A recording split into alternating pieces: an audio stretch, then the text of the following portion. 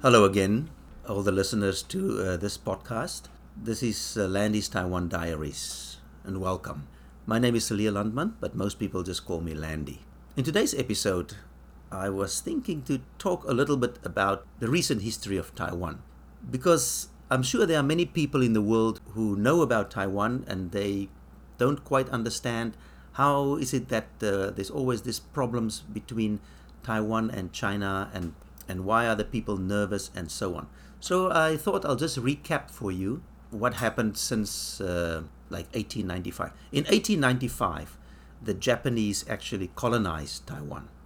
And the Japanese were here for 50 years, from 1895 to 1945. And then after the Second World War, when Japan lost the Second World War, they had to give Taiwan back to China. So from 1945 to 1949, the Japanese were not here, but China then administered Taiwan, and there was a provincial government here. Then in the meantime, on mainland China, Chiang Kai-shek and his nationalists were fighting a civil war against Mao Zedong and the communists. And the communists had superior numbers, and they won the war. So what Chiang Kai-shek did is, in about 1949, he and his government fled to Taiwan, and they set up a government here. And they said, we are the Republic of China. The communists in China, they are illegal. And the communists in China, Mao Zedong, and they said, we are the People's Republic of China. So then on China, you have the PRC, People's Republic of China, and in Taiwan is the ROC, the Republic of China. And both said, we are China. And Chiang Kai-shek actually said to his soldiers that came over with him, he said, don't mix too much with the locals, because soon we will go back to China. We're going to attack and take China back. So nowadays there are very few of those old soldiers left, because it's many years later. But many of them are still single, because they didn't actually get married. Then, so from after 1949, the ROC is now on the island of Taiwan. And the political party, Chiang Kai-shek's political party, is called the Kuomintang, which is shortened as the KMT. And they were in charge here, and they ruled with an iron fist. It was basically martial law. People were not allowed to travel freely abroad. And it was not a particularly happy place. But one thing that they did do is they changed the country from an agricultural economy to an industrial economy. People who are a little bit older will remember many years ago, many small things, toys, were all made in Taiwan. Just like nowadays when you look at something like a souvenir you buy, even in London, it will say made in China. In those days, it always said made in Taiwan. But Taiwan has moved up a step a little bit from these manufacturing these little toy things and gifts and so on. Anyway, in the meantime, Taiwan was basically a one-party state. The Kuomintang was in charge here. But there were other parties that were trying to come up, and they were basically illegal. And if I remember back, it was 1996, in the middle 90s anyway, Taiwan had their first chance to vote directly for the president. Up to then, the government just appointed the president. He was the leader of the Kuomintang. So they had their first presidential election, and China was not too happy with that. They even fired some missiles that crossed over Taiwan and landed in the sea on the other side. And since then, Taiwan's democracy has grown.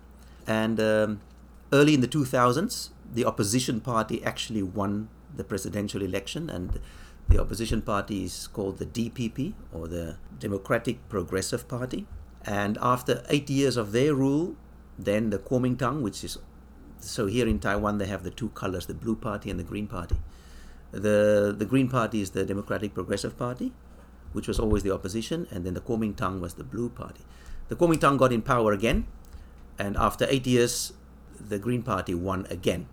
So at the moment, as we sit here and talk, the Green Party has now been in power for the last 6-7 years, and is now actually the biggest party on the island. And the blue party, the KMT, is now the opposition. So that is the situation.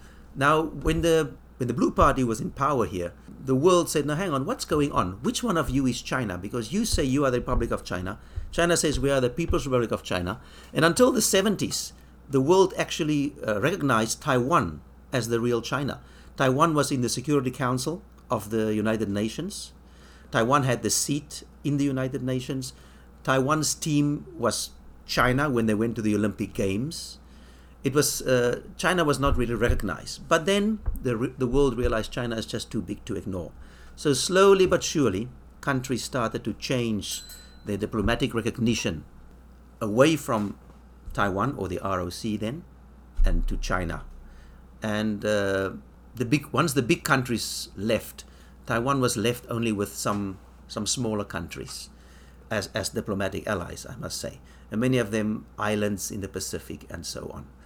And in the last few years, Taiwan has lost even more, because the party who's in power now leans more towards official independence. Even though Taiwan is functioning as an independent country, they can't really say we are the Republic of Taiwan, because then China would not accept that, because China always said they wanted Hong Kong and Macau and Taiwan back. And Taiwan, of course, is the biggest prize, so they will not give it up so easily. So for many years, these two Chinas have existed.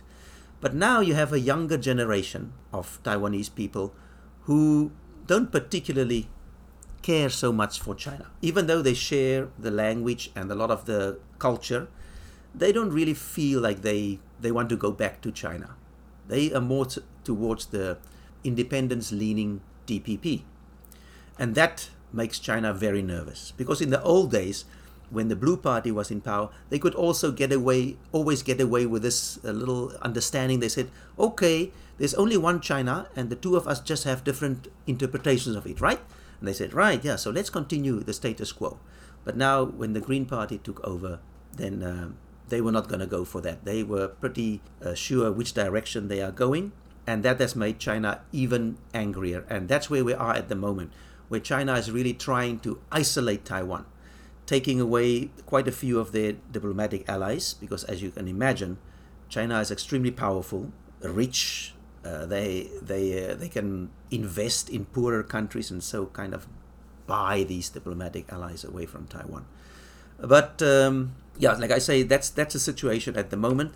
Some people in Taiwan are nervous. I've lived here many years. I'm not particularly nervous. I'm not scared that tomorrow China will invade us. But there are people who are scared of that. The reality of the fact is that Taiwan is much more isolated now than it has been since the 1970s, when different countries switched diplomatic recognition. They can't, for example, I'm pretty sure people who read the news have seen that they are not allowed to join the meetings of the World Health Organization. Of course, they were, when recognition changed to China, they actually offered Taiwan, they said to Taiwan, okay, now China is going to take over your seat in the United Nations, but you can still be here as Taiwan. And unfortunately, in those days, the Kuomintang said, no, we are China or nothing. So they lost their chance there. And some of you might also have noticed that when the Taiwan teams compete in international competitions, they're not known as Taiwan, they're known as Chinese Taipei. Same story. When China took over as the real recognized China in the world, their team went to the Olympic Games as China. And they said to Taiwan, you can join as the Olympic Committee of Taiwan. And they said, no, we will not do that. We will be the Olympic Committee of China or nothing. So they lost that chance to be recognized as Taiwan as well. And now they have this ridiculous name of Chinese Taipei. And that's how they have to compete. So life goes on. Some people are not too happy. But in reality, Taiwan is functioning and probably the most prosperous it has been throughout its recent history. And let's hope that things can, rather than deteriorate, stay the same, because everybody who lives here loves this place and we don't really want to go anywhere else.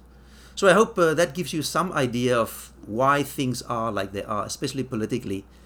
I didn't want to get too political with opinions and such, but why is there this problem between China and Taiwan, and how did that come about? I hope it's a little clearer for you. Maybe in the next episode we will talk about something happier. So I was thinking, for our next episode, we will take a look, and I will talk, even though it's not particularly happy, but I was thinking I can talk to you a little bit about the weather, especially typhoons, and then also earthquakes. And that's something you experience here a lot. So until then, goodbye.